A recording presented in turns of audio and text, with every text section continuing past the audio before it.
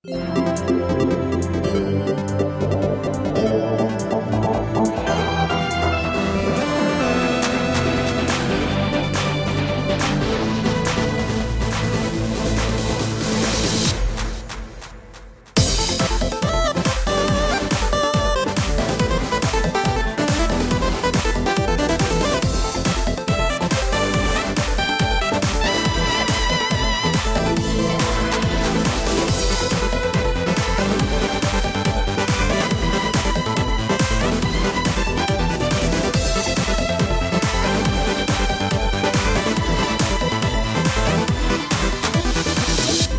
good, everybody, and welcome to another episode of the What's Good Games podcast, your source for video game news, commentary, analysis, and funny stuff every Friday. I'm Andrea Renee, joined by Miss Christine Steimer. Yo, what up? Hey, girl, hey. Oh, hey. And Miss Brittany Brombacher is taking the night off to be with her family because it's her birthday week, and we fly out to London tomorrow. It's wild. I know. Well, yeah, London town. I know, I'm super excited. So let's just get right into some housekeeping, shall we? As we mentioned, we will be in London, UK on Sunday, May 26th from 3 to 6 p.m. or from 1500 to 1800 if your fancy ass has to tell time that way instead. If you do military time. Yeah, exactly. At the Marquis of Westminster, you guys can find those address details over at facebook.com/whatsgoodgames. If you are planning to come to the meet and greet, it would help us out if you could RSVP to our Facebook group so we get a general head count sense of who is going to come. Several of you have reached out to us on social media to let us know you'll be there. We're super excited to see you. Please check our Twitter feed for details about it being an all ages event. I have reached out to our contact at the venue. I am pretty sure it is, but just to be sure, if you are planning on bringing somebody who is under the age of 21, or is it 18 in the UK? I think it's 18 in the UK. Let me Google real quick. Whatever the legal drinking age is. London. Or whatever the age is that you can be inside pubs. Oh, wait. Why are you telling me the Twitter United feed. States, you dumb fuck? Stupid Google. Stupid Google. But we're really excited to go and meet with you guys. We know that there's very rare opportunities for people who follow What's Good Games to see us in the United States. So we will be in London this Sunday. Please come on down, say hello. We'll have snacks. It'll be great. So it looks like we also have 18. Oh, sorry, go ahead. Look, the 18? age of 18. And then also teens ages 16 and 17 may drink at a public restaurant or public establishment if accompanied by an adult, but not spirits, whiskey, or rum. And then those under 16 may enter a pub or bar if accompanied by an adult and just won't drink alcohol. There you go. So there you go. I mean, this is the internet machine, so that may not be 100% correct, but that's what it's telling me. I like it. So come one, come all to the Marquis at Westminster in London on Sunday, May 26th. Also, because the month of Pride is almost upon us, we are selling a special What's Good Games Pride t-shirts. That's right, we have two different designs. And if you can get it in both men's and women's t-shirts. We got tank tops and we got sweatshirts. So we have a variety of styles for the two designs, the What's Good Pride and What's Good Games Pride. So please do check those out at whatsgoodgames.com/store because two important reasons. First, the most important reason, all profits, that's right, 100% of the profits are going to GLAAD, the Gay and Lesbian Alliance Against Defamation. You can see that nonprofit stamp on all of the listings on our Teespring for the month of May and for the month of June. And second, we're doing a flash sale that's sponsored by Teespring starting May 23rd through May 25th. I'll put the exact details on the What's Good Games Twitter, what'sgood_games. By using the code FANFAVE, you get 10% off your merch. So not only do 100% of the profits go to GLAAD, and you get some cool Pride swag for the month of June, 10% off for those 2 days. So if you guys are around and you want to get some merch, and that code goes for anything in the What's Good Games store. Again, code FANFAVE gets you 10% off.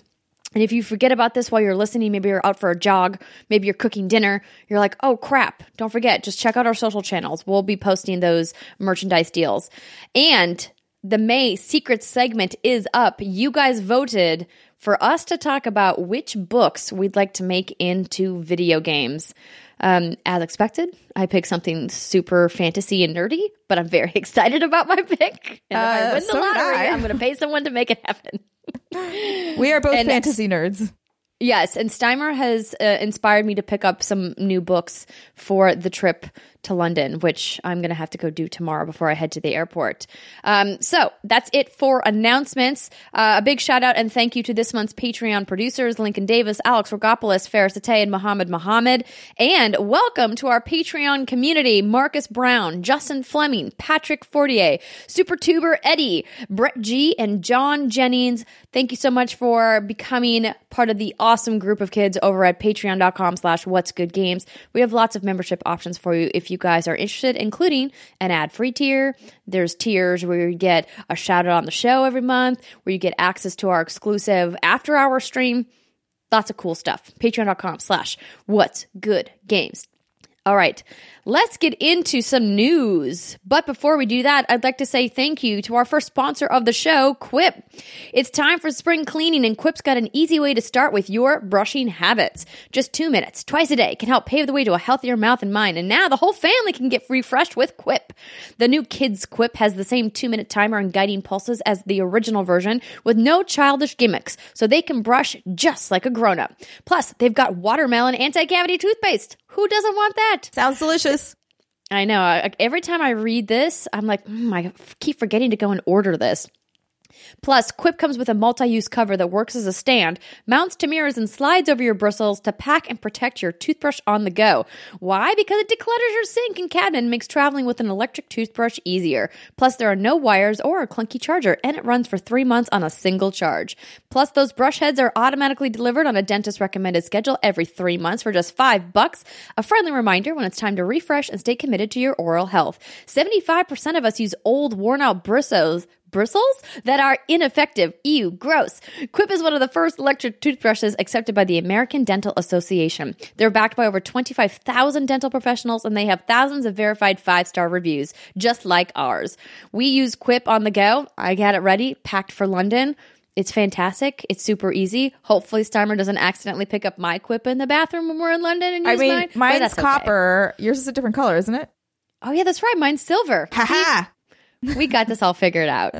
We love Quip, and so do 1 million happy, healthy mouths. Quip starts at just $25, and if you go to getquip.com/whatsgood, right now you can get your first refill pack for free.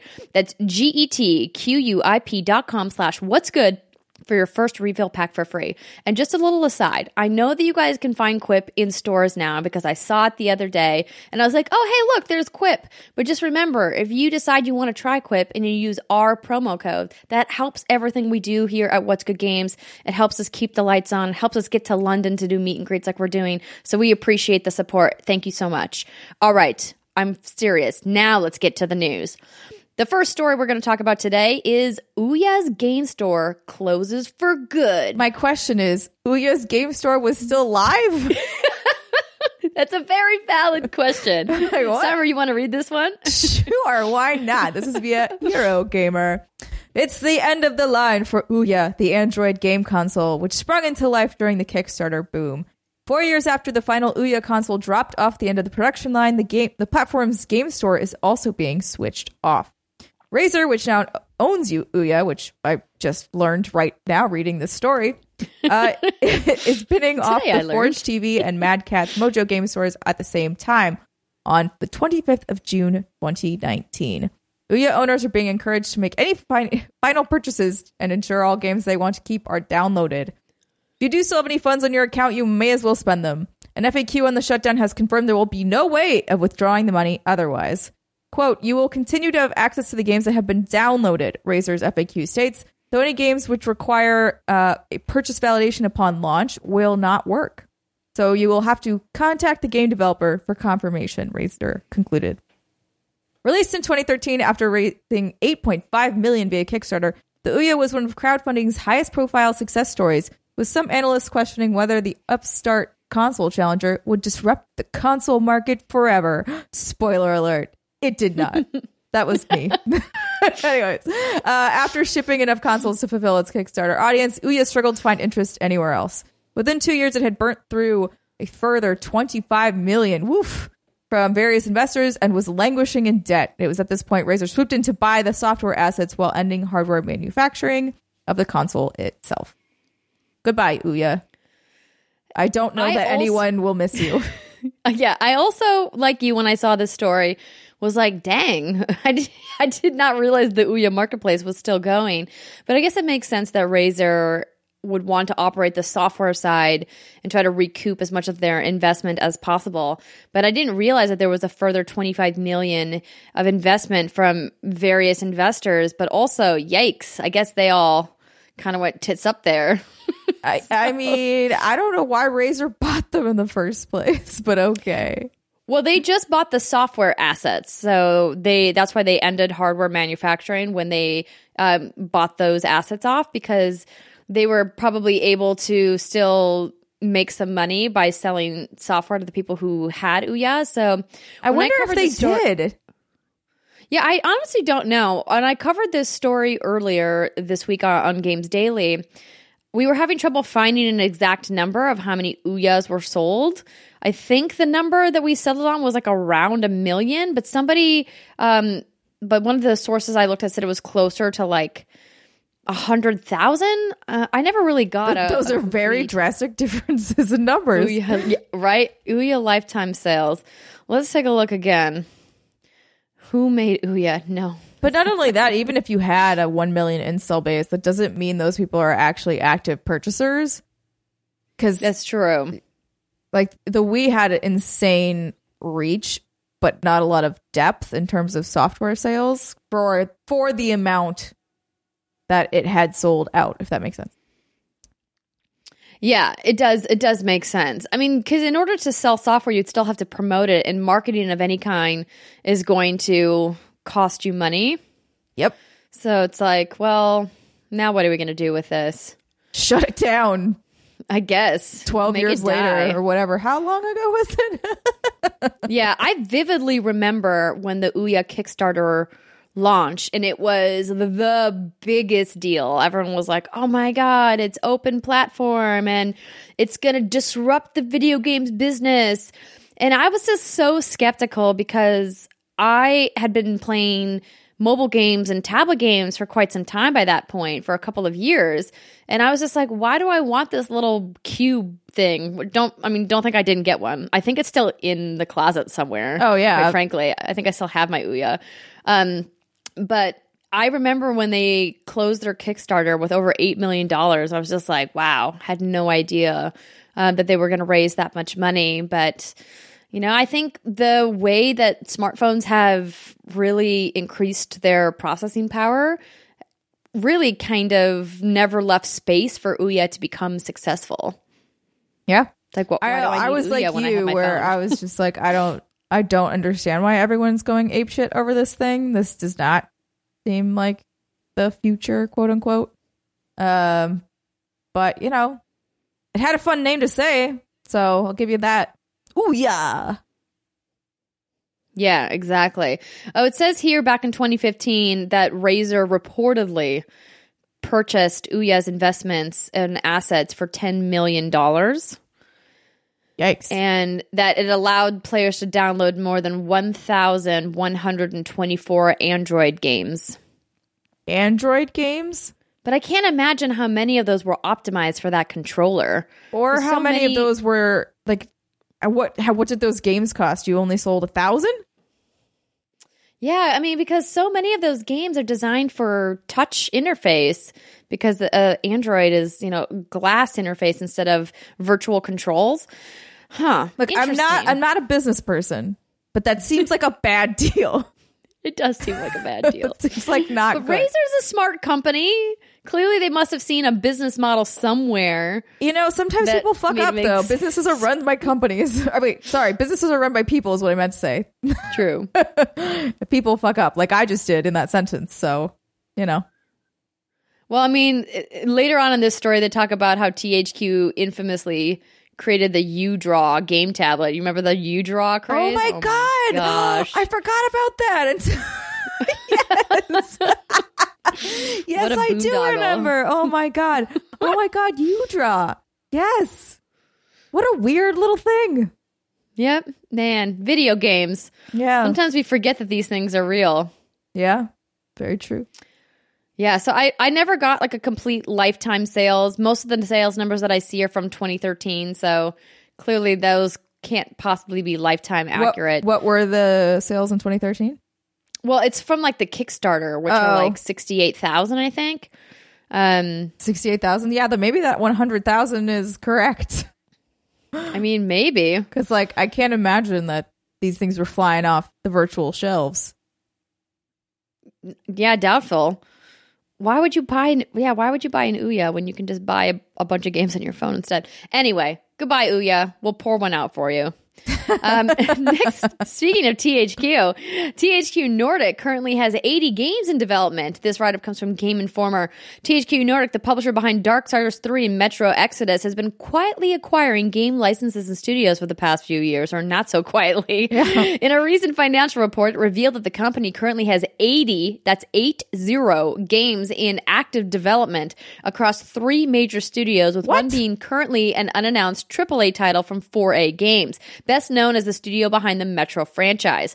During the period, we signed multiple new projects, among them a new development agreement with 4A Games, the developers of the Metro franchise, for their upcoming, still undisclosed AAA project. By the end of the quarter, THQ Nordic, Deep Silver, and Coffee Stain had 80 games in development, of which 48 titles are currently unannounced, the financial report revealed. Alongside the reveal of 48 mystery titles came the announcement that THQ Nordic has acquired Piranha Bytes, and with it, the rights to all of its games. Elix, Gothic, and Risen joined the ranks of Time Splitters and Kingdoms of Amalur in the list of THQ Nordic's games acquisitions. These announcements come on the heels of the largest launch in the company's history with Metro Exodus, recouping Deep Silver's development and marketing costs. Coffee Stain's Satisfaction also performed above expectations after an early access launch on the Epic Games Store. So a little side note, I got to play a couple of these unannounced titles at Judges Week that I cannot talk about yet. And while I was there, I spoke to some of the members of THQ Nordic about their impressive acquisitions. And we kind of were joking about, I was like, man, you guys are just buying everybody these days. And he said, yeah, we have close to 200 IP in our portfolio now. And I said, wait, what? Close to 200 pieces of intellectual property? What are you even going to do with all those? Yeah, you can't. I'm so confused by this story because it makes no sense to me. Because what do you mean you have 80 games in development? Do you own 80 studios? Like, who's who's making these games? I don't understand. And like, what do you mean 48 are like unannounced? Where are your other 30 fucking 40 whatever? Math is hard. That's a lot of games that you're saying are announced. Where are they? What are you talking about? Yeah, this is wild. So I also talked about this on Games Daily because I was on Games Daily so many times this week. And we looked at the numbers, and I looked back over the last 12 months.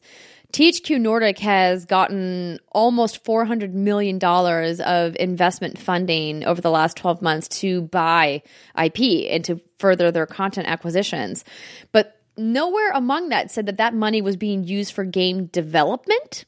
Right. Like there's a big difference between we own 200 IP and we have 80 video games in development. Like those are two drastically different things. Because to have 80 games in development, you would need presumably close to that number of studios working on things. Sure, a couple studios are able to manage multiple projects at a time, depending on their size, but like, Yeah. And like, I understand that most publishers own a ton of IP that is just sits dormant in their, copyright or trademark like folders on a legal server somewhere. They just own them. They're not doing anything with them, right? But the idea that 48 titles are currently unannounced makes it seem like they're going to be announcing them, and like 80 games currently in development. Like how, unless several of them are mobile titles that are going to have relatively short development cycles, and then they're going to kind of like churn them out. It doesn't. I'm with you. I am flabbergasted by that number, especially since hypothetically, if these games are even AA, like mid-tier games, which we assume most of them probably are, like the average budget for a mid-tier game is what, like between 2 and 10 million, would you say? Yeah. It's just like, it's crazy to think that they would need roughly between $100 and $500 million to do development on that many titles, especially if even a handful of them are AAA. I don't know, man. I wonder if there's got to be some funky math happening here. I just don't know what it is because I don't have enough information. So I'm like, okay, are you counting I have purchased this studio and they own 10 IP, therefore we have 10 games in development from that studio, even though that is not true. It's just 10 games you could potentially make one day in the future. I have to imagine that's the case, right? Yeah, right. Because otherwise, it just legitimately makes no sense to me. I'm like, are there even that many developers that are not bought by someone at this point? Like, I don't know. Because I'm looking at the actual Piranha Bytes press release, and it's like, yo, we bought them, and we've got all of this, like these IP rights. Okay, thanks, bye. And I'm like, okay, are those counting as like 3? You're saying you have Gothic, Risen, and Elix, and you've bought those 3 properties. Are those 3 of the 32 games that are quote unquote announced? Yeah, it's hard to know because, like I said, when I spoke to the team, they said they have close to 200 IP now in their portfolio, of which 80 games are in development, of which 48 are unannounced. Like, so I guess hypothetically, they have 120 other IPs that are just hanging out, not doing anything. I would wager some of those 80 are with those 120, like just hanging out. I would imagine too. They're like, it's quote unquote in development, aka we have an idea that someone did some concept art at some point. Right. There's like some sketches on an iPad somewhere, and we liked them, so we'll definitely make it one day. But yeah, the sentence that made me go, huh? When in the middle of you reading where the story was, the company currently has 80 games in active development across 3 major studios. And I was like, no, that math does not check out. Hold the phone. Yeah. Excuse me. That's not a correct statement. And I don't. Exactly. Yeah. So this is a very bizarre story, but I am excited for some of THQ Nordic's titles. And particularly, is it called Mutant? You thinking of Biomutant? Biomutant. Yes. Yeah. That one looks cool. I feel like that one's been in development for a long time. Well, when you like get to build a little character and then like slash shit up, yeah, I could see that. You can basically make your own anthropomorphic animal fantasy. It's like Redwall come to life. But that's true. A little bit more fucked up. I was so happy that they acquired the Kingdoms of Amalur IP because I loved that game and I would love to see more of it. But if anybody's working on it, that's clearly several years away. Yeah. Definitely a next-gen title, but I would still keep my fingers crossed to play it. All right, let's move on to the next story. Would you like to read this one? Sure. Our good old friend George R.R. Martin reignites rumors about a game with the Dark Souls creators.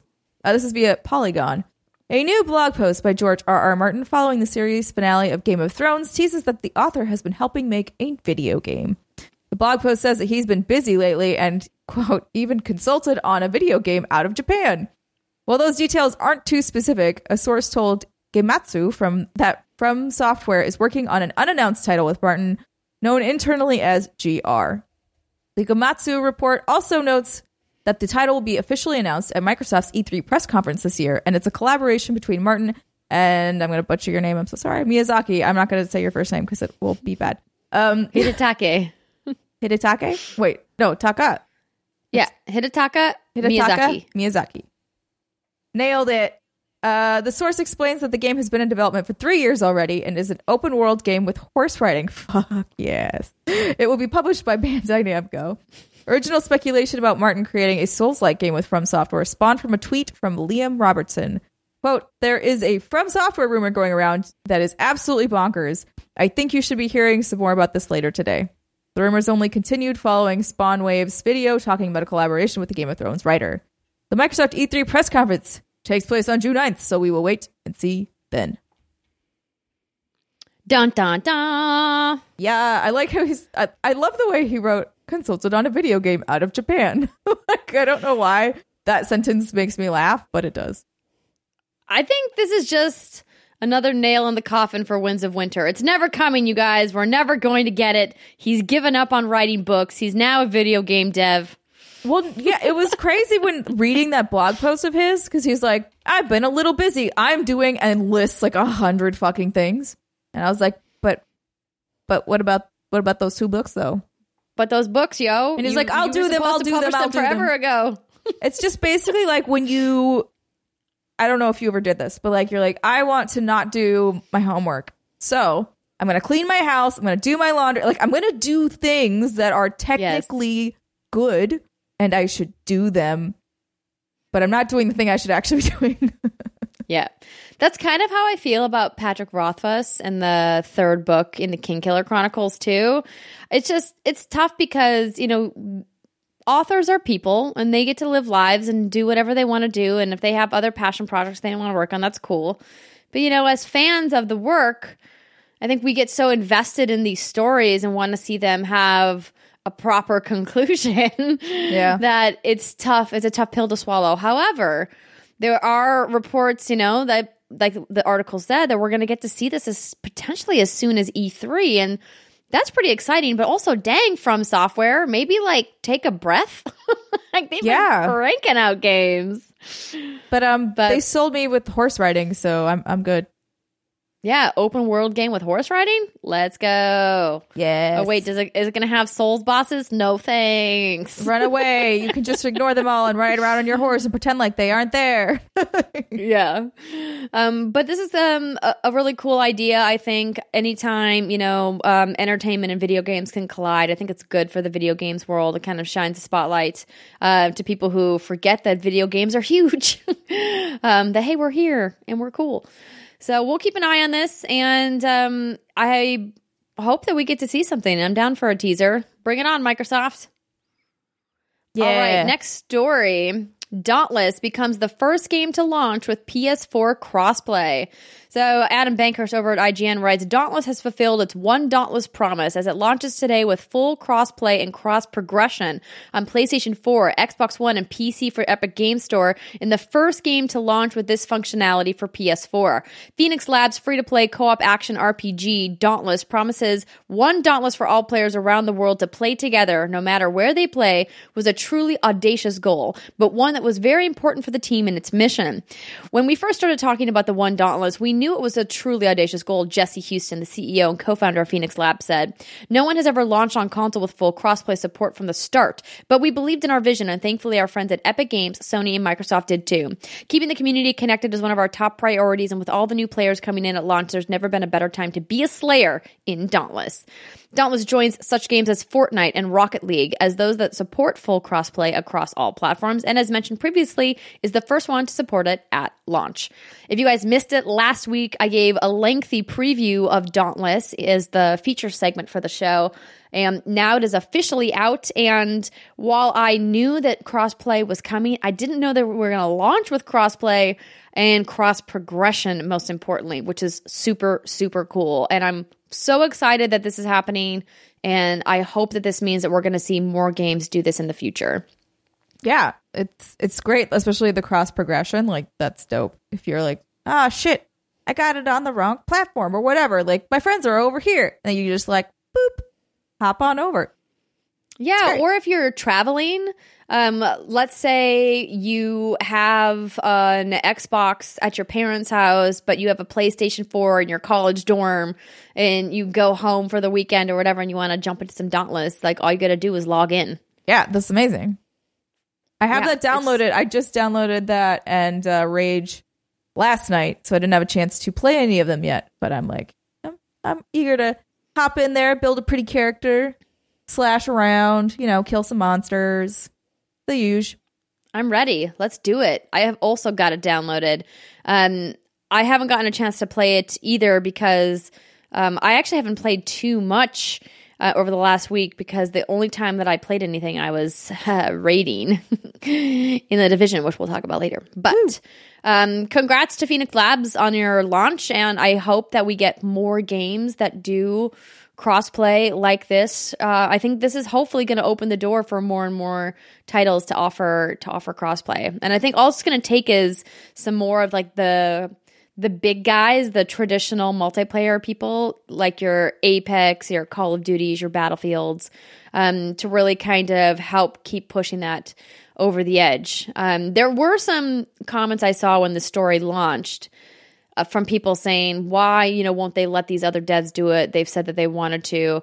Some people were speculating that because it's on the Epic Game Store and Sony has a very close relationship with Epic, that potentially that was why crossplay was supported at launch versus with Steam. And I was like, there might be something to that. Yeah, that's a decent theory. I do not know if it's true, but that bucket appears to hold water to me. I'm with you too, because obviously Epic has done special things with crossplay with PlayStation. Fortnite was the first to get crossplay, and Rocket League, which also has a very close relationship with PlayStation because it launched in PlayStation Plus, if you guys remember. So that makes sense there too. Maybe there's something there. I guarantee you if I ask PlayStation about this, I'm never going to get a response. So I'm not going to bother. Yeah, they never respond to my emails. Speaking of PlayStation. Woo! You want to take this last story? Yeah. Sony opens PlayStation Productions to develop multiple game franchises into TV and movies. This story is via Eurogamer. PlayStation Productions is a new studio set up by Sony to convert its video game franchises into blockbuster films and television. Its first slate of projects is already in production, according to The Hollywood Reporter. And the idea is PlayStation will leverage its own links to sister company Sony Pictures and work on adaptations in-house rather than farming franchises out to external studios, and do it all better than some sort of dodgy game-to-film adaptations of the past. Quote, you can see just by watching older video game adaptations that the screenwriter or director didn't understand that world or the gaming thing, Sony Interactive Entertainment boss Sean Layden said. It's also about keeping fans of PlayStation's big franchises engaged while waiting for another game in the series. Quote, when fans beat a 40 to 50 hour game and have to wait another 3 to 4 years for a sequel, we want to give them places they can go and still have more of that experience and see the characters they love evolve in different ways, he added. So I think this is amazing. I'm stoked. It makes a lot of sense. Sony already has Sony Pictures. Why not work together internally as a company instead of like just basically leasing out your IP to people and hoping that they do it right?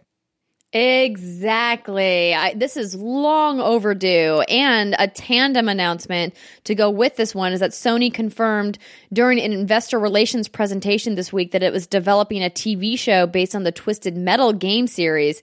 It also stated that the Uncharted movie is in, quote, advanced development. That write-up is from IGN. Sony Pictures Entertainment Chairman and CEO Tony Vinciquerra explained that the recently announced PlayStation Productions has closed the deal for a Twisted Metal show, though he didn't share many hard details beyond that, saying, we have a TV show we just agreed to get underway that will be developed from the IP on PlayStation. It's called Twisted Metal. It's a game that was put out many years ago, and we're going to develop a TV series around that. So not really a lot to go on there. Okay, I was never a huge Twisted Metal fan, so I could be very ill-informed, but my thought was it's basically just like Psycho Clown car racing sort of thing.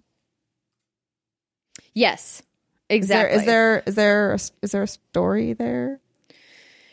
I don't know about the underlying narrative around Twisted Metal because it was never my thing. This is where our pal Brittany Brombacher would. Oh, that's right. She loves Twisted Metal. would come in handy, but she's out this week, so we'll get her thoughts on it next week when she is Nope, not next week. We have a special E3 prediction show next week because we're in London. Yeah. The week after, I guess.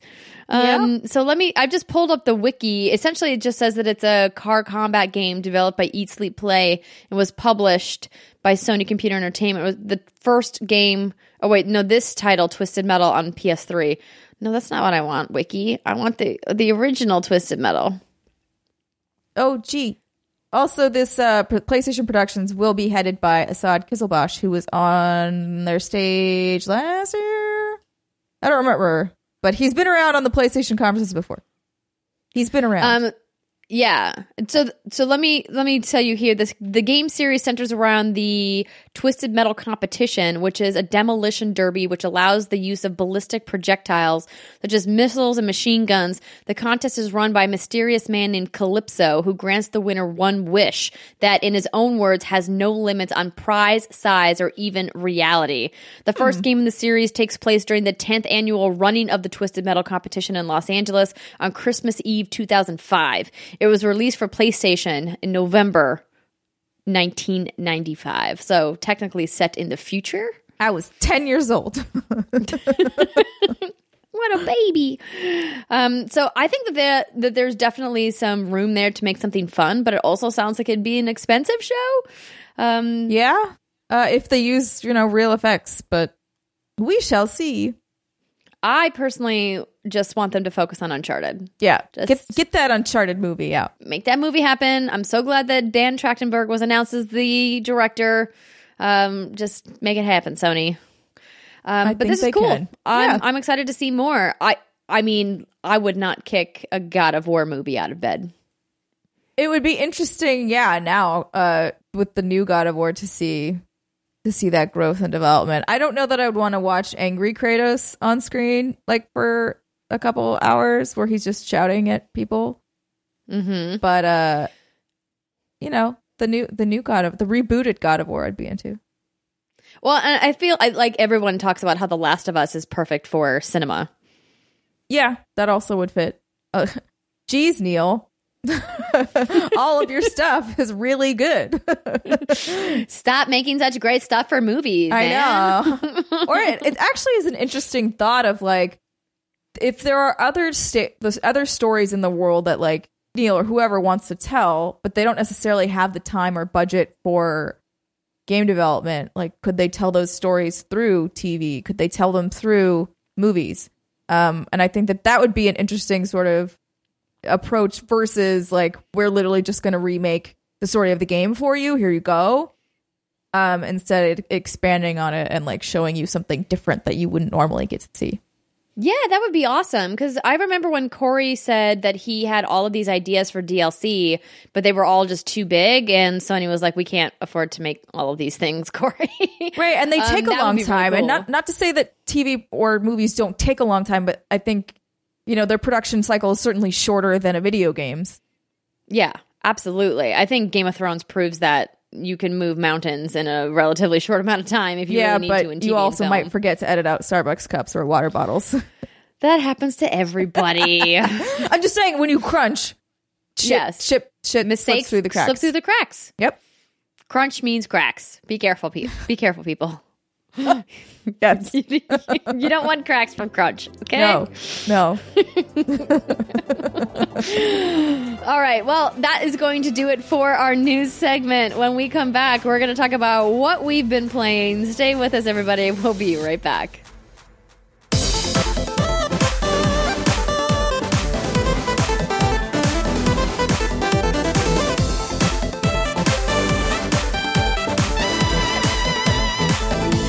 Welcome back, everybody. It is the second segment of the What's Good Games podcast. This is where we talk about what we've been playing. And this week, our hands-on impressions are brought to you by Upstart. As most of us have found out the hard way, getting into debt is easy. Getting out of debt is hard, especially if your FICO score isn't great. Sky-high interest rates can make it incredibly hard for you to break out of the revolving debt cycle. Thankfully, now there's Upstart.com, the revolutionary lending platform that offers smarter interest rates to help you pay off high-interest credit card debt. Sometimes life gets just so busy that you stop keeping track of all your bills, and that interest can really rack up if you're not paying attention. And managing your credit can be just as simple as like min-maxing in your favorite RPG. Think of it like a game of adulting. Upstart goes beyond the traditional FICO score when assessing your creditworthiness. They actually reward you based on your education and your job history in the form of a smarter interest rate. Upstart believes you're more than just your credit score. They make it fast, simple, and easy to check your rate in just a few minutes without affecting your score. The best part, once your loan is approved, most people get their funds the very next business day. The next day, you guys. Over 200,000 people have used Upstart to pay off credit cards, student loans, fund their wedding, or make a large purchase. Free yourself from the burden of high-interest credit card debt by consolidating everything into one monthly payment with Upstart. Just before the show, we were talking about annoying calls that people make. And some of those annoying calls are usually creditors. So if you guys are looking for a way to consolidate your debt, we would like you to check out Upstart and see why they're ranked number 1 in their category with over 300 businesses on Trustpilot. And if you go to upstart.com/what's-good, you can find out just how low your Upstart rate is. Check your rate. Will only take a few minutes and it won't affect your credit score. That's upstart.com/what's-good. I feel like I preach all the time about the importance of credit scores. And I don't want to have my mom hat on, but unfortunately it's something you got to play the game at if you ever want to get like a home loan or like a big car loan. And a friend of mine was just having some trouble with her credit score. And I was like, let me help you. There are tools. I know it sucks. And I know that having credit is not great, but you got to have a credit score. It's just one of those unfortunate parts of life. Absolutely true.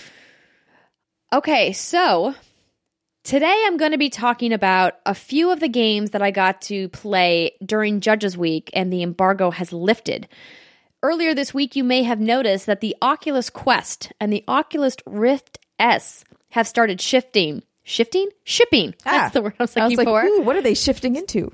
Sounds exciting. So if you guys haven't heard, the Oculus Quest is the new portable version of the Oculus Rift that does not require you to be tethered to your computer. Instead, it runs with an app on your smartphone and has virtually no wires. And this thing is pretty incredible. I first got to play with it back at GDC at an Oculus event where I got to play Beat Saber, and it was pretty life-changing to be able to play a virtual reality game like Beat Saber where there's a lot of movement without having that giant tether that goes to either your console or to your PC.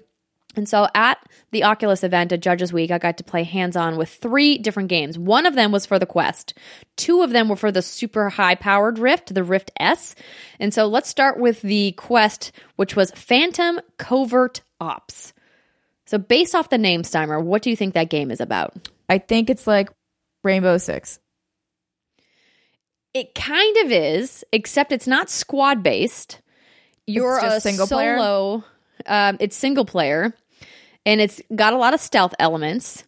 You have 3 guns. You've got an SMG, a pistol, and a sniper. You've got C4 explosives that you can use.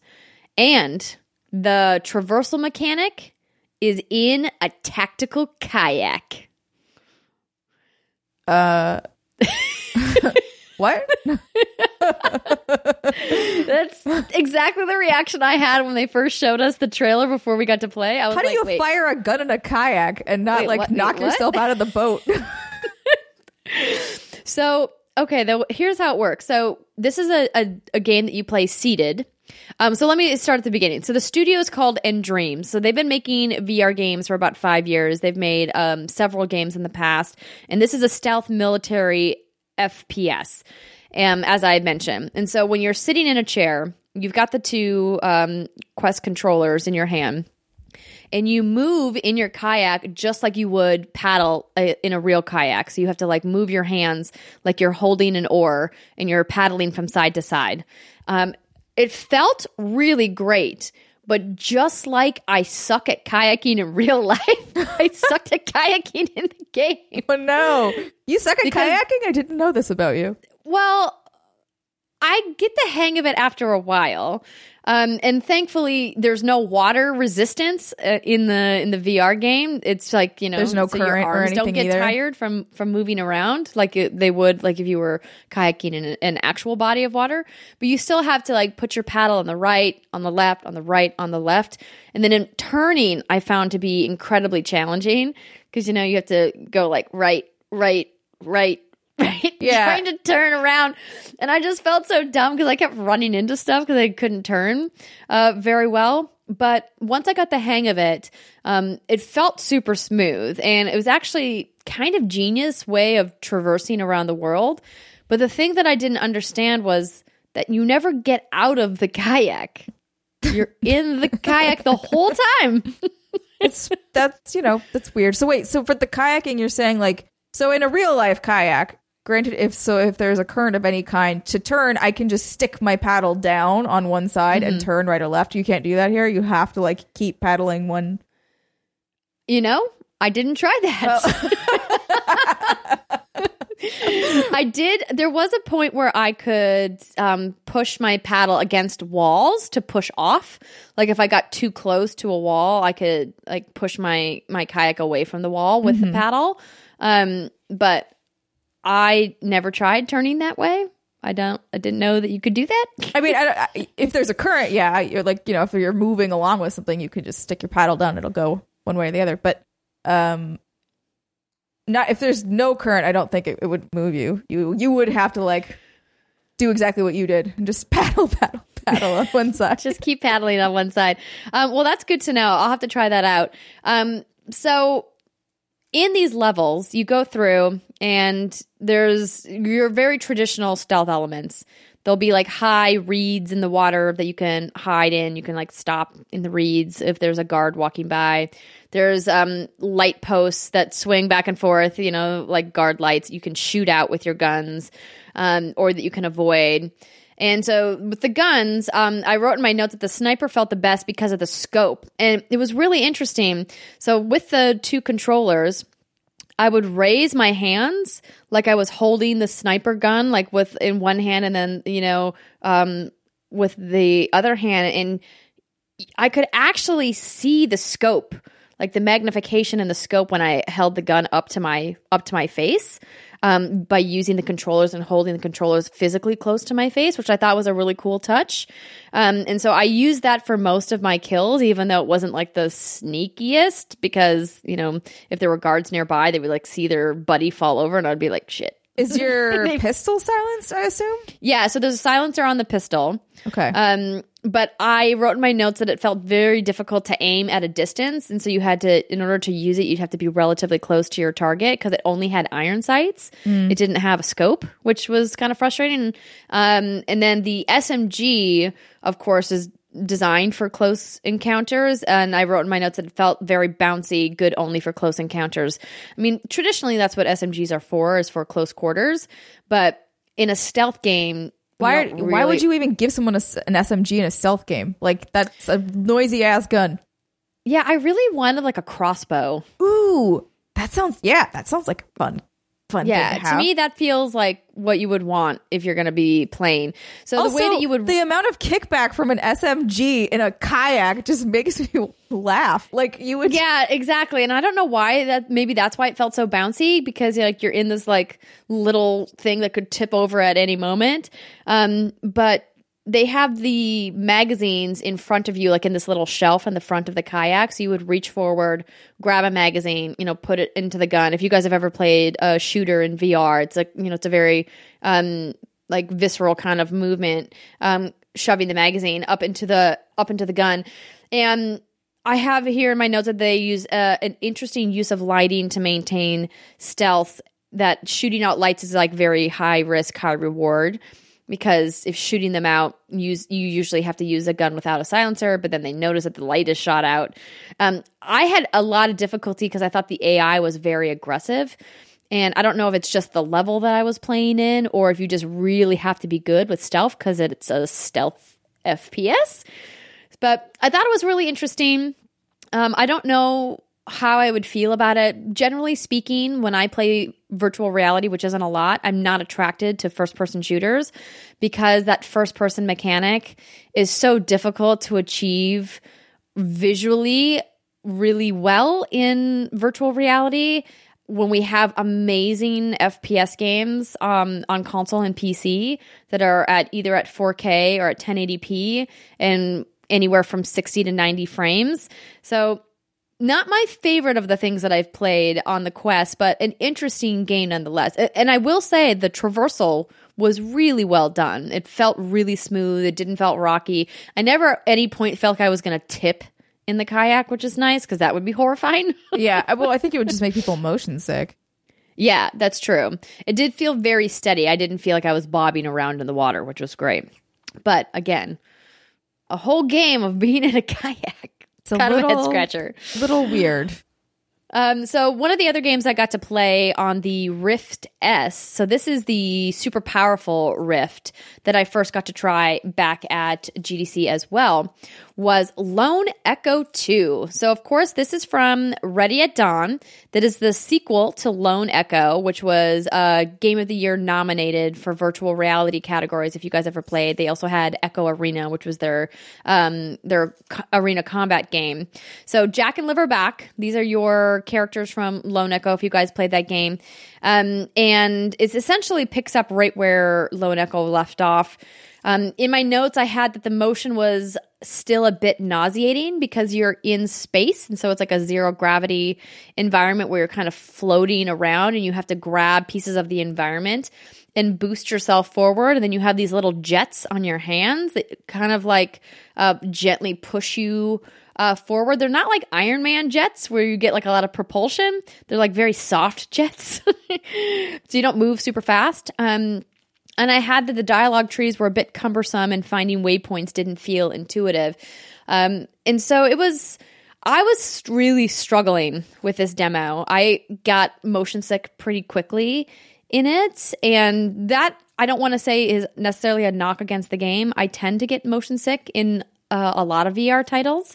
And was interesting, actually, side note, I got the opportunity to talk to Jason Rubin, who is one of the heads of Oculus at Facebook, when I was at GamesBeat Summit, because I did a panel with him. And I mentioned this to him, and I was like, I'm so excited about VR, but it's so hard for me to play VR. And he said, well, it's interesting you mentioned that because, there's a lot of studies that show that women in particular are prone to motion sickness in VR because of the way that their bone structure is inside their head, and it has to do with inner ear balance, particularly in women in VR. And I was like, wait, really? I've never heard that before. He's like, yeah, it's like a real scientific thing. And I was like, oh, maybe that's the reason why I always get sick in VR. I'd be like, so what are your men brains like? What's it has to do? Yeah, it has to do with the size of the bones inside your head, because typically men's heads and their bone structure are larger than women's are. And so I don't know. I would have to look up the actual data that he was talking about, and why, biologically, why that is. But I mean, I know that inner ear has to do with your balance overall. Yeah. And you're sending a lot of mixed signals to your brain when you're in virtual reality. And I was like, oh, I'll just chalk it up to that. I love that I have now a scientific reason to not like VR. Yeah, right? Hell yeah. I mean, I really like VR. I think it's super cool. I'm just not good at playing VR. Wait, is there a bug? Yes. Where did you come from, tiny bug? For everybody listening, Steimer's just swatting at the sky. Swatting at a bug. But yes. And then so I'm sorry I don't have much to report on Lone Echo 2, but that game, I think it's just the motion of that game is something I'm never going to be able to overcome. But if you guys really liked the first one, there's a second one coming. Hope you enjoy it. And lastly, I also got to play a game called Asgard's Wrath. So I believe this is the game that Britt got to play back at GDC, and she had trouble describing. So it's an action combat RPG. I also got to play this on the Rift S. And you get to play as a variety of Nordic heroes like Loki. And they have large instances that are very similar to an open world, but not quite an open world. And the graphics on this game are beautiful. Some of the best graphics I've seen. I mean, so far the benchmark is still Stormland from Insomniac, but this game looks fantastic. So what's really cool is that you play as this hero, and then you kind of it really does feel a lot like an action combat RPG, just like you would think it would.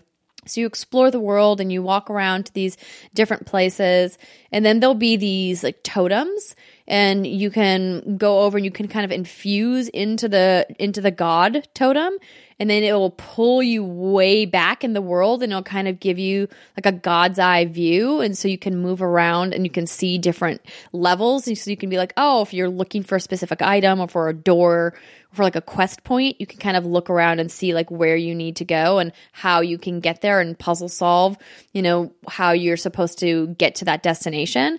Then you can go back down to your character model, and then you're back in the world again. And it was a really cool mechanic. I'm going to look up a little bit more details about this game, but I mean, any game you get to play as Loki seems pretty cool. 10 out of 10. Yes, 10 out of 10 indeed. So this game, what I liked about it is that so much of it, and I don't know if it's because of all the Thor that I've watched recently because of the Avengers, or it's because of God of War that I feel so well versed in Nordic mythology. But there's all kinds of Nordic mythology tidbits sprinkled around the world. You're going to see a lot of characters that you recognize, a lot of names. You're like, hey, I know that person. And I don't know. There's something about me that gets like super excited when I'm like, hey, I know that thing. Yeah. A familiarity is a real thing where you're like, ooh, I know this, therefore I like it. That's a psychological thing. So the combat is sword and shield. So as you can imagine, you're using your controller to swing at enemies in the world, draugrs. You got skeletons that are coming, and then you can, sheath it at your side. And then thankfully, if you drop it, you can resummon it. Because I dropped my sword. You dropped it. You were like, hey, why do I have to keep gripping this thing? This should just be in my hand at all times. Yeah. And then there's little like secrets to find. Like there was this gnome that I ran across, and he was like, he kept asking for something to eat. And I was like, okay. So I went over and I found a crab walking around, and I picked him up and I brought him over to the gnome. I was like, crab. And the gnome was like, no, I don't want that. It's like, no. It's first off still alive. I can't eat that. Yeah.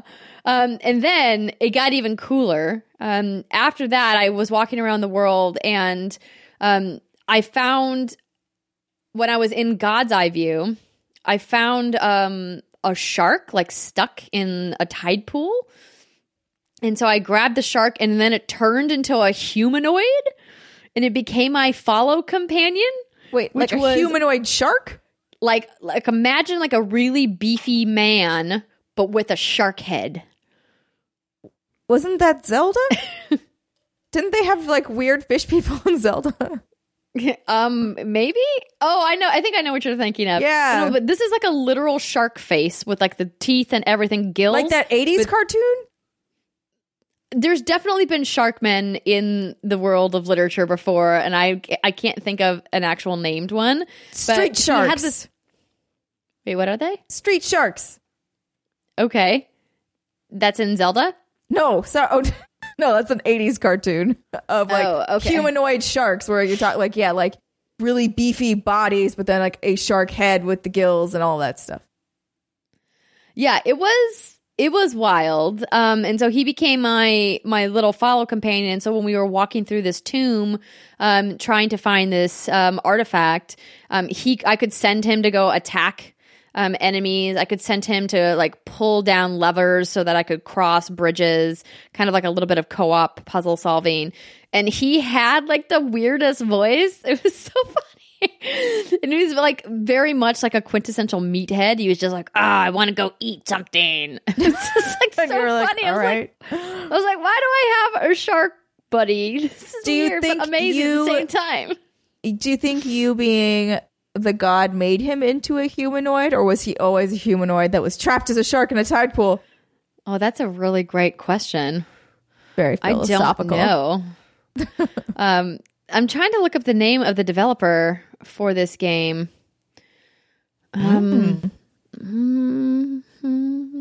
Let me Google it somewhere over here. But essentially, it might just be an Oculus internal. I'm looking on the website. Oh, it looks pretty, actually. Yeah, it's super cool. Like, the exploration was really great. The godlike combat, or the godlike mode, going in and out of there. And some of the bosses are just massive. I think it's going to be super, super cool when it finally comes out. Sanzaru Games? Is that the name? Sanzaru Games, yeah. Oh, yeah, Sanzaru. That is correct. And so this is the kind of thing that would get me excited about VR. And they said it's going to be a 30 to 40 hour gameplay narrative experience. That's a lot for VR. That's a ton for VR. That's huge. Yeah, it's like dog years to people years. That sort of weird conversion. But I am glad that it's on Rift S, because that is a much more comfortable version of the virtual reality headset than the Quest, and clearly a superior performance, superior lenses inside the headset, et cetera, et cetera. Very interesting, though, and certainly a game to keep an eye on if you are a VR enthusiast and you want to hear about more about Asgard's Wrath. Definitely check it out. All right, I think that's going to do it for VR. Ooh. Before I talk about the raid, Steimer, let's talk about what you've been loading onto your Switch for our flight to London. Yeah, so I have not played anything in a little bit, in a hot minute. I have played some stuff, but the things that I have left that I have played are still under embargo. I can't talk about. So what I did today was I was like, well, let me look at what I want to download for my Switch, because I'm obviously going to be traveling for a little bit, so I won't be able to play Rage 2 or Dauntless until I get back. So I found a couple, of course, little adventure games. One of them I had heard of before. It's called The Last Door. It's sort of like pixelated adventure horror. But and I normally, obviously, horror don't do. But I am like, this is a pixelated game, so I'm like, not that scared of it. It's probably not going to induce nightmares, maybe, hopefully. That's good. So I'm going to give it a shot and just see how it goes. Because the gameplay style is something that I enjoy. And I do like pixel art, so cool. And then the other one that looked really cute and like more if I need a palate cleanser is called The Little Acre. And I had never heard of this before. But it's also an adventure game. Go figure. And that one has just more like cutesy art. I don't know too much about it, so I can't really give you a super rundown, but I just saw it and was like, yes, the aesthetics I dig. Again, I like adventure games. I'm going to give this a go. And then one that I know will be more of a surefire shot if I do need a palate cleanser and I don't dig The Little Acre is Unraveled 2 is now on Switch. Oh, yeah, that's right. Yeah, and so I played that back at last year's E3 with Brittany, and we made the developers laugh a lot because her and I were shit show, essentially. And that checks out. I mean, similar to how sometimes I'll play with you, Andrea, and we will yell at each other, but in loving ways. We did similar things where we yelled in loving ways at each other with this like family-friendly, like two little yarny people. I'm like, bitch, pull me up. I gotta go. We have to get to the top of this thing. And it was just like, you could tell the devs were like highly amused, but also like, what is going on? Like, because most people in demos don't yell at each other. They don't emote a lot. They just sit there, they play the game, and then they leave. But so I'm looking forward to hopping into Unraveled 2 by myself. Unfortunately, I won't have Brittany with me, but it was still a cute game, and so I wanna play it.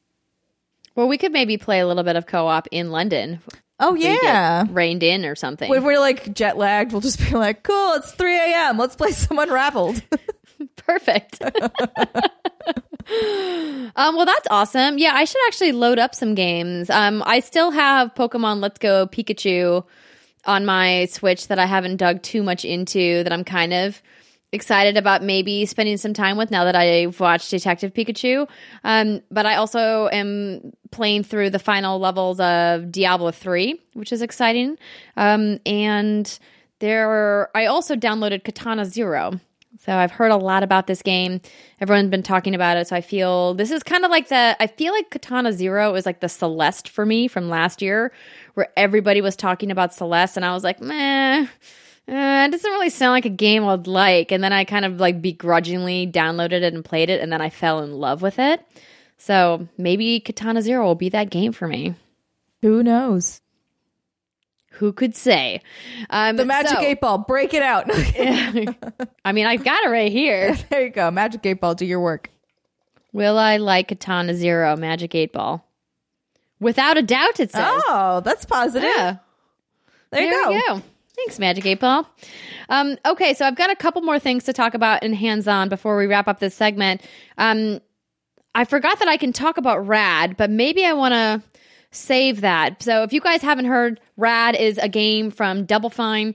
It is an action-adventure roguelike, and it just entered closed beta on Steam. And it's pretty rad.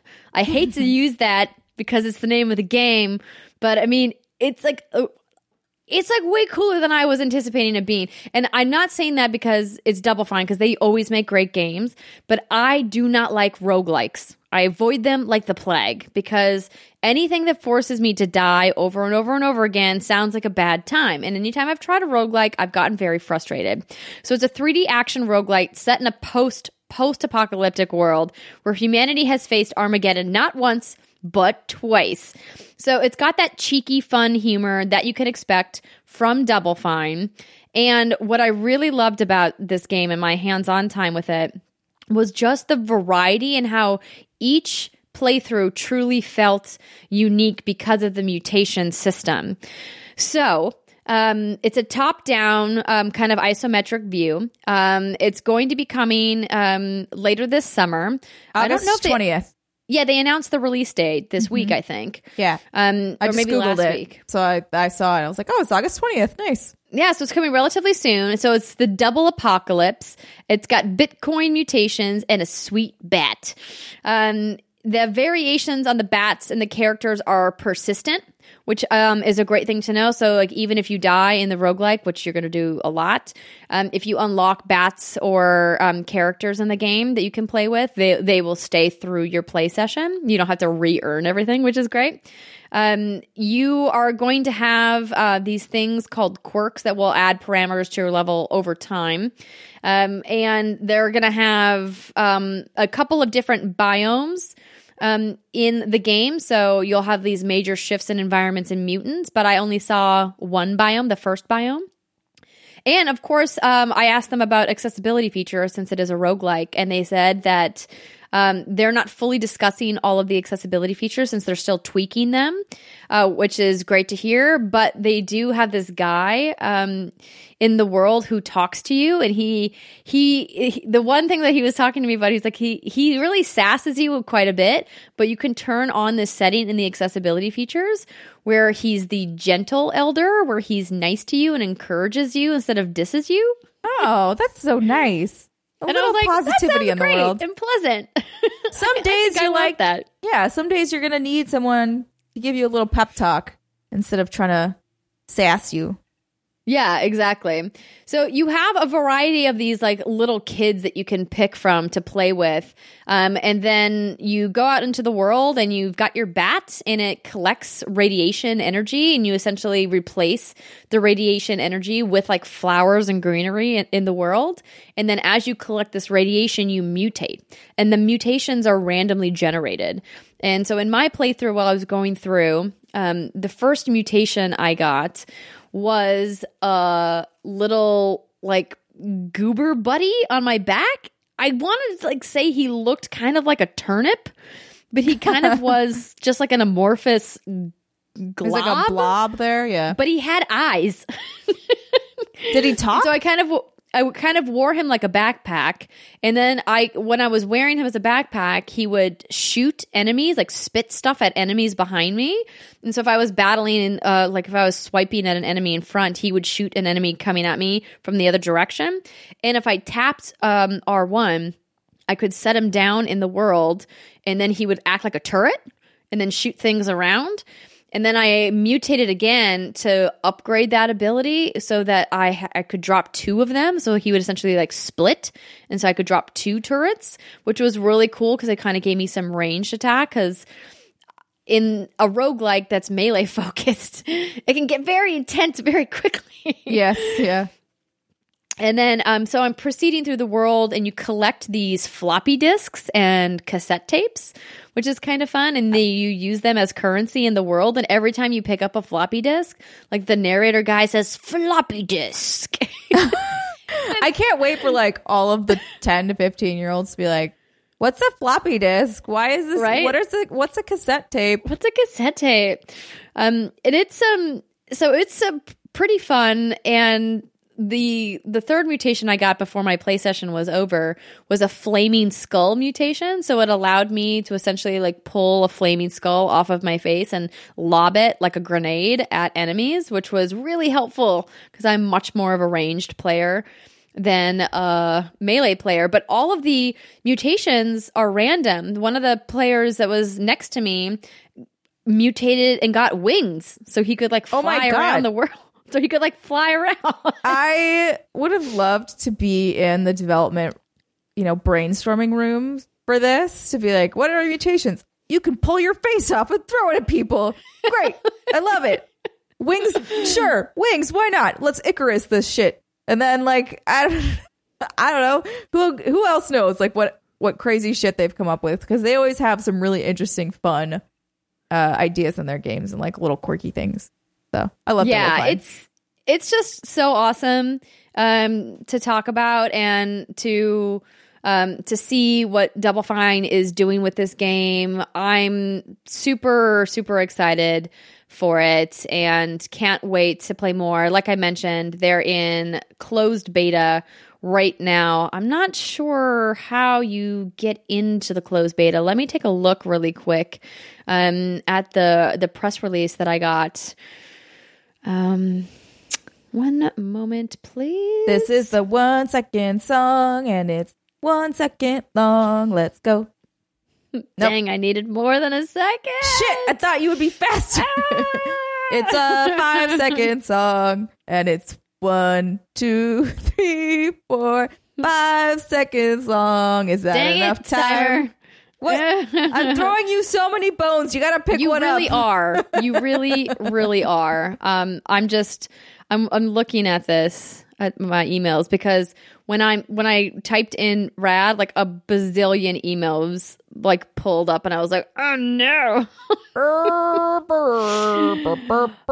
Because I remembered I was like worried about talking about it because I thought the embargo was for a lot later, and then they're like, hey, the closed beta is happening, you're cleared to share content from the first 2 biomes. And I was like, cool, that means I can talk about it, right? And they said, yes, you can.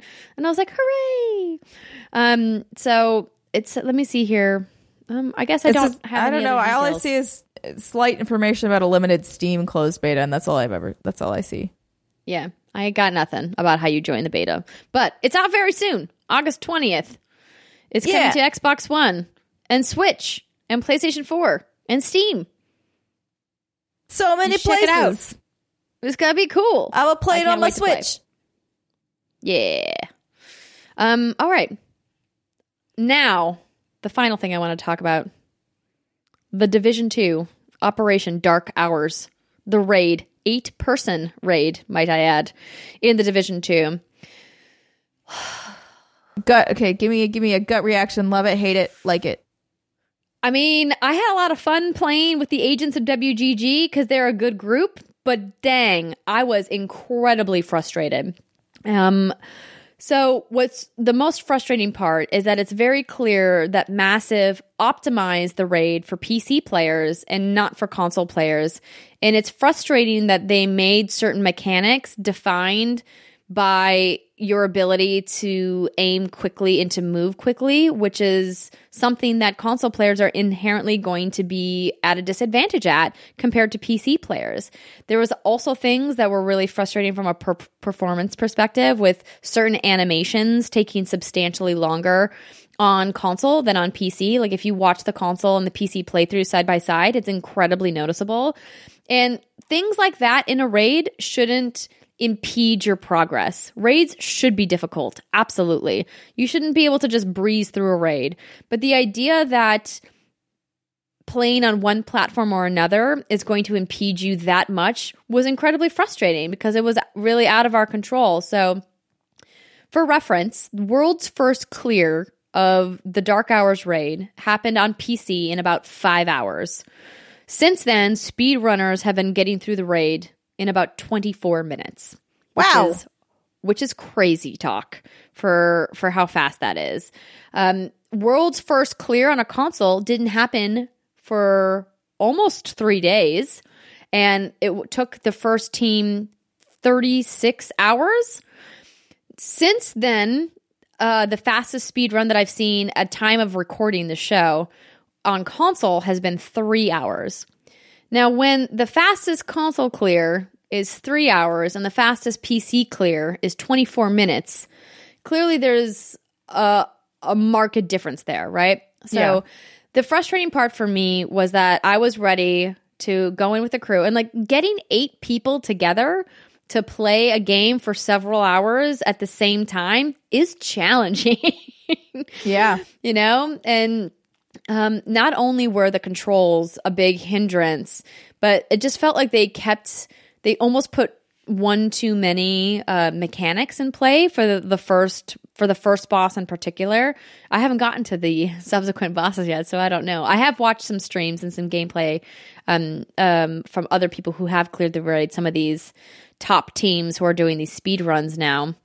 And it's just like, I get that raids are supposed to be hard, and I think what we weren't prepared for was just how specifically optimized your build needs to be. And the frustrating part about a game that so heavily relies on RNG is that if you don't have the exact build to do the right amount of DPS on the boss in the raid encounters, then you can't participate, is kind of like a wah-wah. That's why I don't like that people, like, it seems as though games of service, they look to have these RNG based, like, only systems for your gear. And I'm like, no, you can't do that. Like, look back at MMOs, which you're grabbing from, right? You're taking from in order to extend the life cycles of these games, and look at what they do, because they do it for a reason. And like, you can, yes, of course, get loot drops in an MMO, and you can also get raid exclusive drops or like dungeon exclusive drops, but you can also just fucking get gear at that level other ways. Like, there's other options for you. You're not totally hindered by RNGesus, right? Like, you can get gear. It might be ugly. Might be the ugliest fucking outfit you have on, but you'll have the stats you need to get through that thing, to get the cooler looking shit. And like, that's all people are asking for, in my opinion, is like, just give us an option, make tokens, whatever fucking currency system you want, and that's fine. This is obviously also a rant towards Destiny, where it's like, give me some store with some ugly fucking gear, I don't care, and give me the stats that I would need in order to complete this content, and then make super extra special cool shit that drops at RNG rates that are abysmal and will make me want to kill myself. That's fine. But you can't have it be so locked and tied to stats when you're like, well, just keep playing for it. You're like, but I'm not getting anywhere. Right? My luck sucks. Yeah, it's a bummer for sure. And so I am going to go back into the raid again, but I mean, I'm going to have to do a lot of like min-maxing in a way that I wasn't anticipating. Like, I went down to the shooting range with a couple of the other clan members, and we were testing out some builds. And I love that the shooting range is an option where you can change the difficulty on the targets. You can see exactly how much weapon or how much damage and DPS your guns are doing against a certain enemy type. But at the same time, it's like having to do, a very specific loadout that relies a lot on the drops that you get is kind of maddening in a way. So they either need to fix the way that we can recalibrate gear, add the optimization station back in, or they need to potentially drop some of the difficulty parameters around the raid and then maybe keep those high in difficulty for like a hard mode or a challenge mode. So that way, once you've run the raid a couple of times, you can get some of those gear drops, you can gear up, and then you can be more equipped to actually do that. So, yeah. You talking about this, oddly enough, even though you're complaining about it, has made me want to go back and play Guild Wars. Well, you got your gaming mouse courtesy of Logitech. I did, and now I'm like, oh shit, I should fire that bad boy up. I should hop in there, because you're talking about the raid, and like, oh, they got it down to 24 minutes. In my head, I'm thinking about all the times I ran through dungeons with people, and we're like, all right, we're skipping this trash. Let's go on to the next thing. You just like run up on the side of the wall to try and not trigger them, and like, it's just it's good fun, old days, right? Yeah, I think so. Yeah, anyway. Man. Anyway, that's all I've got. So let's take a break, and when we come back, we'll get into our final segment where we're going to take some of your questions that we didn't get to during the anniversary stream. Stick with us, everybody. We'll be right back.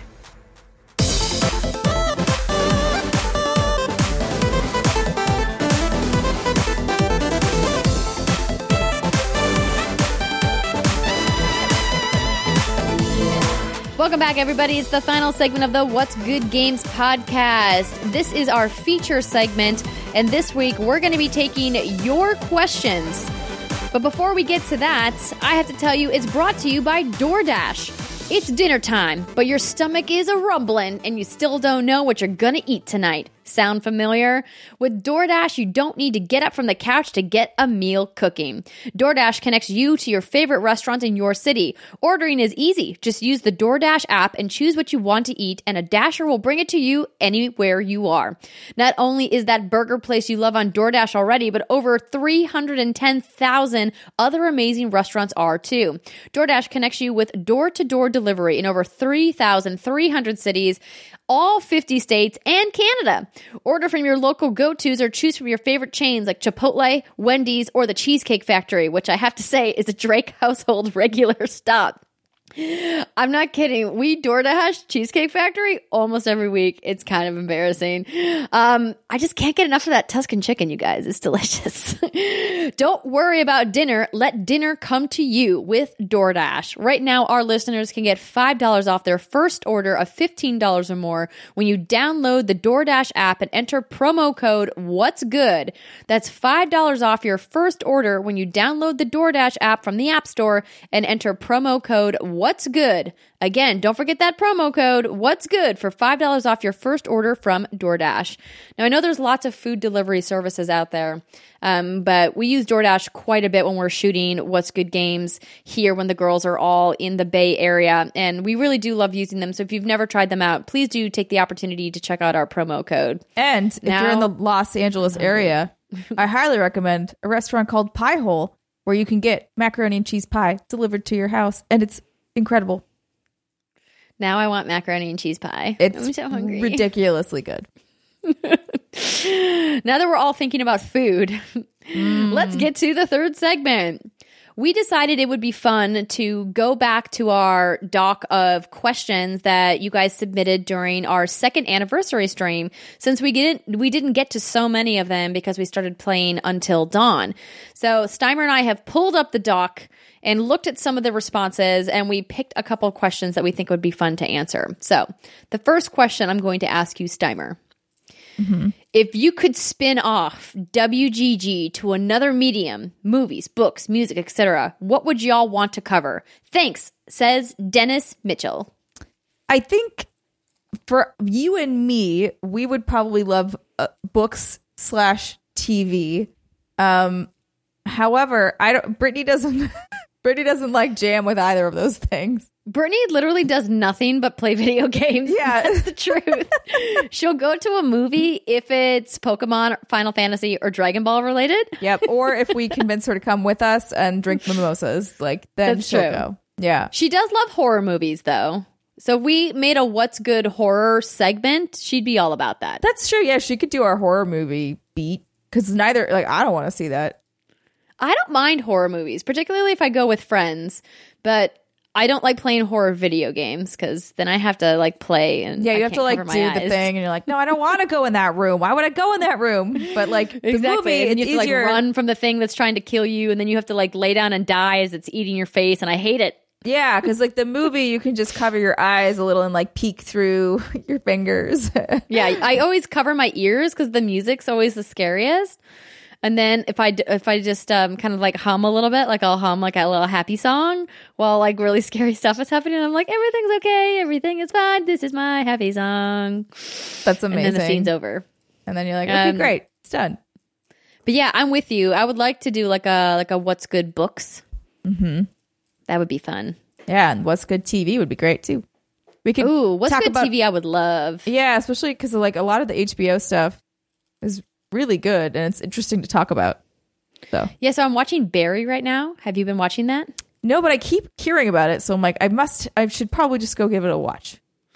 Yeah, so the first season, the first like 5 episodes, a little slow.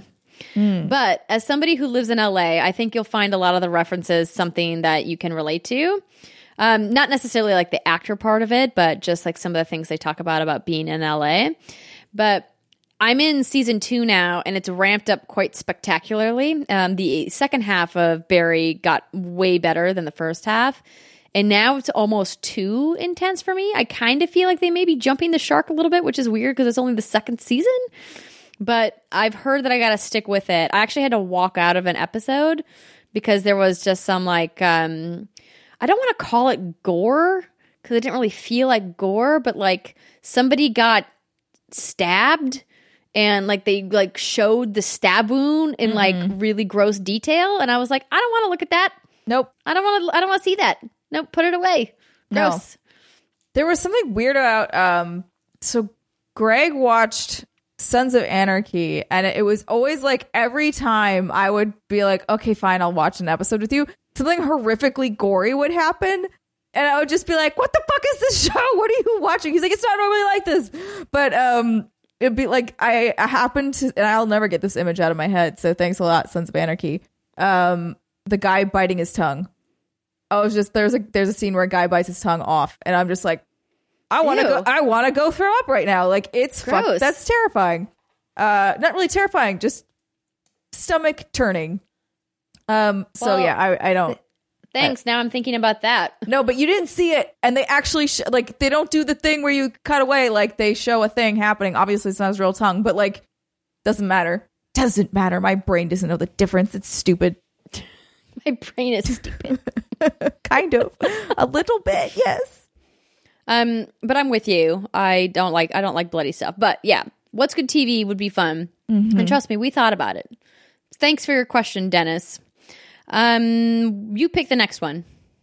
Okay. I'll pick a short and sweet one. What was your Red Dead 2 horse names? This is from our friend Woody.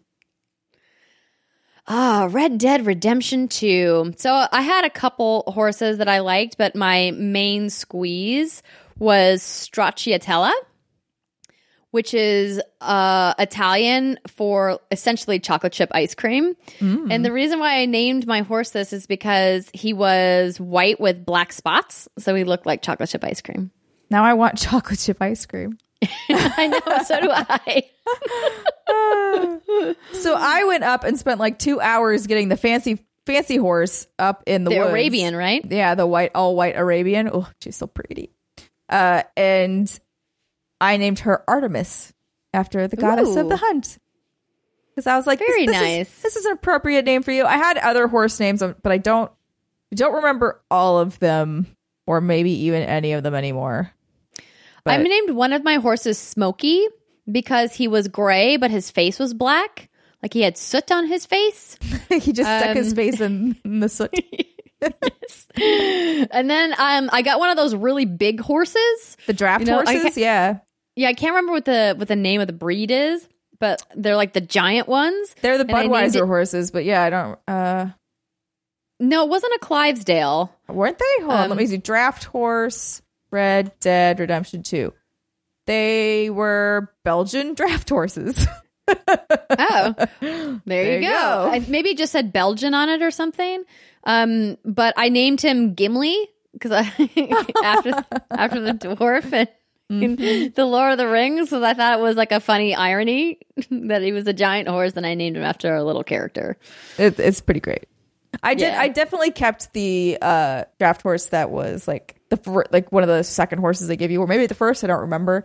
Whereas like the one where they make you sell your first horse against your will. And I was like, I don't know. I keep him. He my friend. I don't remember what I named him, but something probably to do with his coloring. But I don't know if it was like Midnight or some other stupid version of that. Chestnut. Yeah. And I had a couple other horses, but honestly, once I got Artemis, like, I didn't even bother. Number one bay horse. Mm-hmm. I get you. Thanks for your question, Woody. Let's see here. The next one I want to ask you is, I think it's kind of funny, so I'm going to ask it. Darth Stridius says, it's been such a long time since you guys had a third section of the podcast where you had a random conversation. Will that be coming back? I kind of feel like this is that, maybe? A random conversation? When did we pick like a random topic? Oh, but like what? It's been a while since we have had just like a random topic, because generally we use it as like a feature segment now where we spotlight a specific game or an event or something, but where we just pick a random like topic. We did used to cover more TV/movies occasionally in this segment.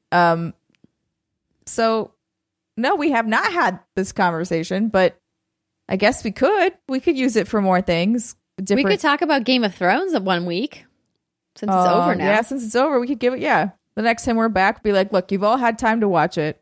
Spoiler cast. Yeah, spoiler cast of Game of Thrones. What we thought of the last season. Dude, I'm down. Let's do it. Brittany will be like just sitting there. We might have to wait for another duo show and do it without her. In hindsight, that probably would have been a good thing to do this week, but oh well. Whoops. It's okay. Hindsight 2020. Yeah, we'd rather take your guys' questions instead. But if you guys ever have suggestions for stuff that you'd like us to talk about, whatsgoodgames.com/dearwgg, as a reminder, is open and available to anyone. All you got to do is submit it on the form. It's that easy, friends. whatsgoodgames.com/dearwgg. All right, your turn. Our friend Toby has a question.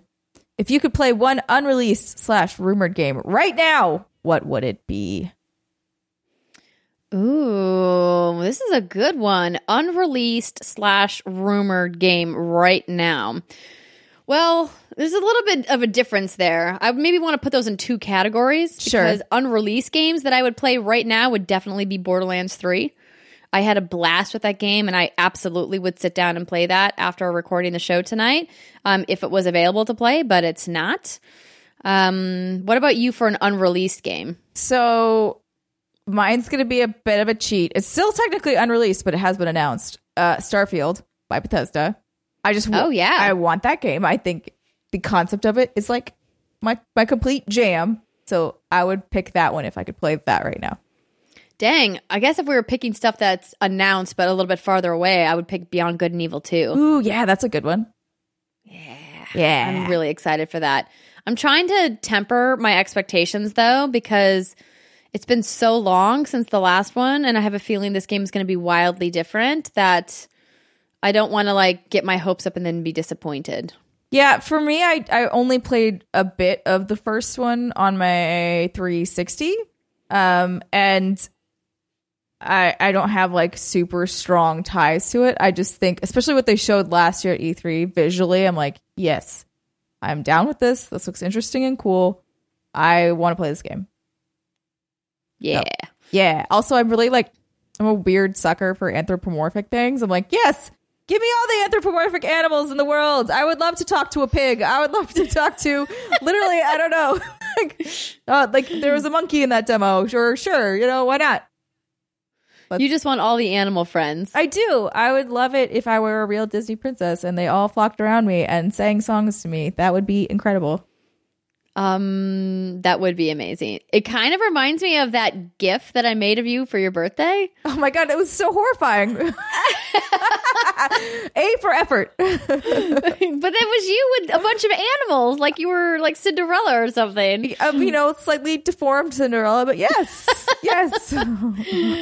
Listen, I didn't superimpose your face. A piece of software did it automatically. So what if your face was like substantially larger than the rest of your body?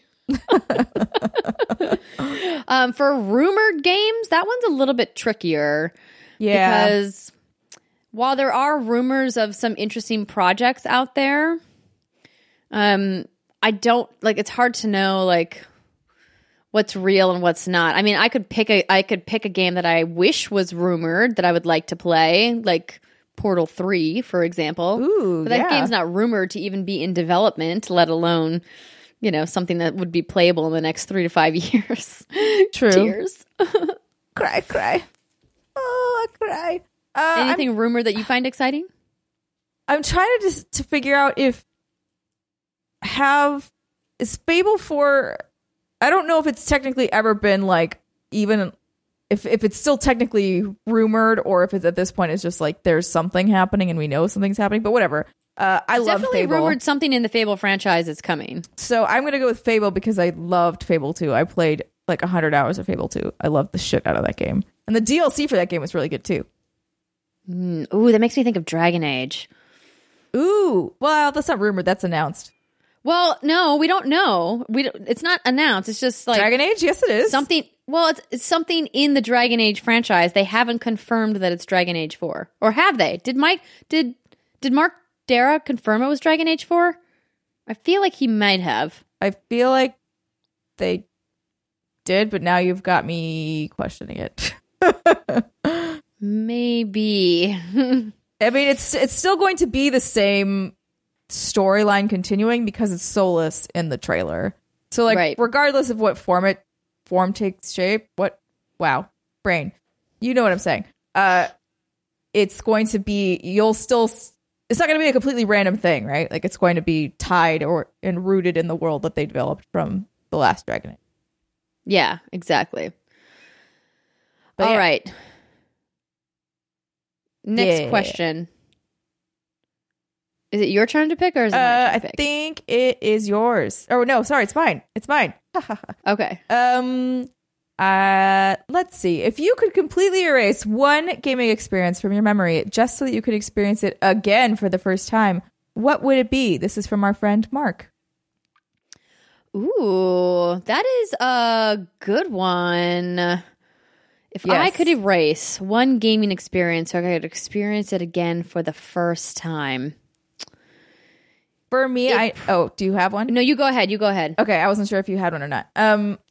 For me, I think it would probably be BioShock. Holy shit, that's what I was going to say. Really? Yes. Oh my God. We're like psychic twins. Oh my God. BFF. That's wild. Yeah, that was exactly what I was going to say. Okay. Give me your reasons why. So my reasons why are, number one, I didn't want to play this game. And so like, too scary. It was, I was like, that's gonna be scary. I don't really want to deal with it. Also, I did, at the time was like, first person shooter, can't really do that. But there are so many special moments throughout BioShock that I still vividly remember, and my memory is shit, as you all well know. Like, I don't remember anything, but I remember a lot of things from BioShock. I remember the first time that I had like the shock ability, and I shocked this like puddle of water and like killed some guys via electricity, and I was like, oh, it's not just a gun game. Yes, I have fun powers. This is amazing. And then I remember the first time trying to come to terms with needing to kill a Big Daddy. Mm-hmm. And like, I had to psych myself. I had to psych myself up for like 30 minutes just to take him on. I was literally just walking around, and he's walking around just chilling because he's whatever. He doesn't give a shit about you. And I was like, do I have enough ammo? Can I do this? I'm gonna die. Oh, fuck. But you seem so nice. Okay, just go. Like, super struggle. Finally, did it. Took him down. And then, the decisions of, do you harvest the little sisters? Do you not? I did not. I harvested the first one, not knowing that you shouldn't harvest the little sisters. And then I didn't harvest any more after that, but it was too late. I had already harvested one. Yeah, I was done for. I feel like they should have given you that leniency, because when in a game, when it tells you to do something, you assume that that is what it wants you to do. Like, you don't necessarily think about it as hard, especially because you're like, oh, this is sort of like tutorial land or whatever. Yeah, sure, I should be harvesting this thing. You're teaching me the mechanics of this game. And you're not necessarily having like the moral quandary of like, do I do this or not? Yeah, what's interesting is that there's like two sides to that. One side is you're absolutely right that sometimes, because of the fantasy of games, you don't necessarily understand the wrong and right of it. I think back to like my kind of disposition against killing newts in Days Gone, about like, but it's just part of the game. But then also BioShock does so much play on morality and really kind of messing with your head about like what's right and what's wrong and what's real and what's not, that I think it may have also played into the psychology of that game. And it's just so artfully written. Experiencing that narrative again for the first time would be fantastic, because the way that they build upon each area that you unlock and all of those different audio logs that you find, like I still vividly remember that boss fight in the theater. Oh yeah. And like being like so freaked out about it, and I was just like running away and like running back in and running away. Like the splicers in general are like terrible enemy AI. I'm just like, oh my god, it's got scissors for hands and it's running at me. And it has weird bunny ear mask on. I don't like it. What's going on? Oh my gosh. But to your point about the morality and stuff, like I don't feel the first time you harvest a little sister, I don't feel like that's fully understood by the player yet necessarily. Yeah. So that's only where I wish there was a little leniency there, where it's like, okay, if you harvest one, that's one and then never again, like you'd be okay. I just wish that they would give you a little bit there, because again, I don't think you quite understand the depth of the game until you are really in it, and then you're like, oh shit. Yeah. Oh, I gotta think about this. And then the other moment I still remember distinctly is the "would you kindly" obviously reveal. Right. And my mind was fucking blown. Like I was just like, the whole time. Yeah, it was such an amazing moment at the end. And again, if you guys are listening to this and you're like, man, I've never played BioShock, please pick up the BioShock collection. They remastered it for current gen consoles, and obviously it's available on PC as well. It's definitively one of the best video games ever made, like in the top 10 video games of all time. And it absolutely holds up today. I can't really speak to the other two, to BioShock 2 and to Infinite. Infinite was such a divisive game, but the original is just so iconic. I can't say enough about what a fantastic game that is. Conquer your fears like Steimer and I did, and muscle your way through it, and I think you won't be disappointed. I also think it's crazy that we picked the same game. Yeah, no, I do too. But that's still one of the games that like I have the most memories of. Yeah, because it left such a lasting impact. When people ask us, and we get asked all the time, like, what's your favorite game, or what are some of your favorite games? And I think about my top 10 list, my personal top 10 list, BioShock is always in that conversation, without a doubt, because I played it a couple of years after release, because it wasn't something that was on my radar when it originally came out, because FPS was a genre. Ironically, that's one of my favorites now, but it took me a really long time to get into as a gamer. I just hated FPS when I was younger, mostly because I had a lot of trouble with the dual sticks. And so once I kind of conquered my fear of failing at FPS and played games like Halo by myself and played campaigns and played it on the easiest difficulty until I got comfortable with it, BioShock was just one of those games that I was just like, I'm never going to be able to play that game. And then I finally sat down and did it, because I think it was one of my colleagues at Mahalo Video Games that was like, how have you not played BioShock? And I was like, I don't know. I just didn't play it. So I would say the same to you. How have you not played BioShock? It's one of those games that every gamer should play. Yes, I would agree with that. All right. Last question. Trying to decide if I want to do this one or this one. I don't understand that one.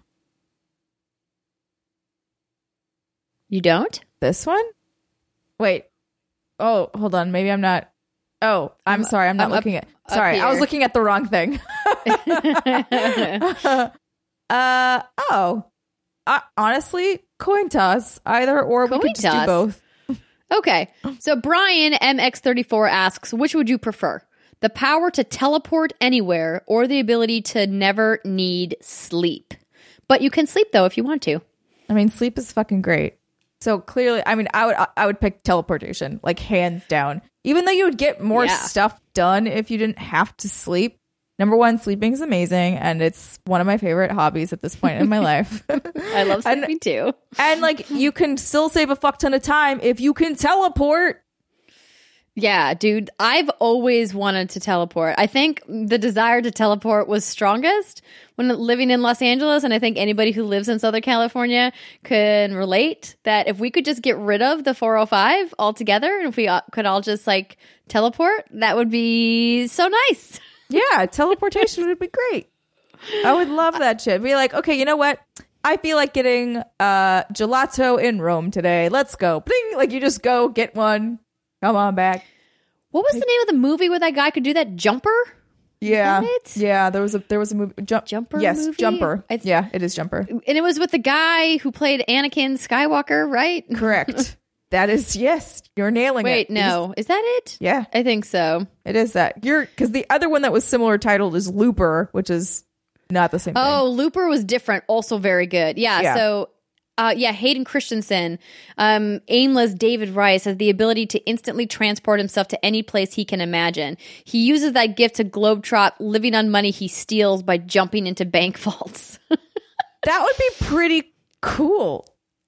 Steal money? Honestly, I hadn't even thought of that application. Like, my brain doesn't go to like nefarious things immediately. I'm just like, cool, I'd like to, instead of flying for 9 hours to, tomorrow, whatever it is, I would just like to blink and be there and skip all of that bullshit. That would be nice. Yeah, I don't need to like teleport for nefarious reasons, as you mentioned. If I could just teleport to save time, that seems that's like good enough for me. A satisfactory outcome for me too. Time and money, because you don't have to buy plane tickets and you don't have to deal with bullshit airlines and their goddamn garbage. I'm going to tell you though, if I could teleport, I would pay the same ticket price. I would. Oh, like if it was like a fee, an ability that you could purchase per use or something. Right. Like think about how in Days Gone you have to pay in gas, which costs money. So essentially you're paying to fast travel. Mm-hmm. If you had to pay to fast travel throughout real life, I would do it. Oh, hell yeah. I mean, I would prefer it to be free, of course. Yeah. I mean, if it's a special power you have, I feel like it's free.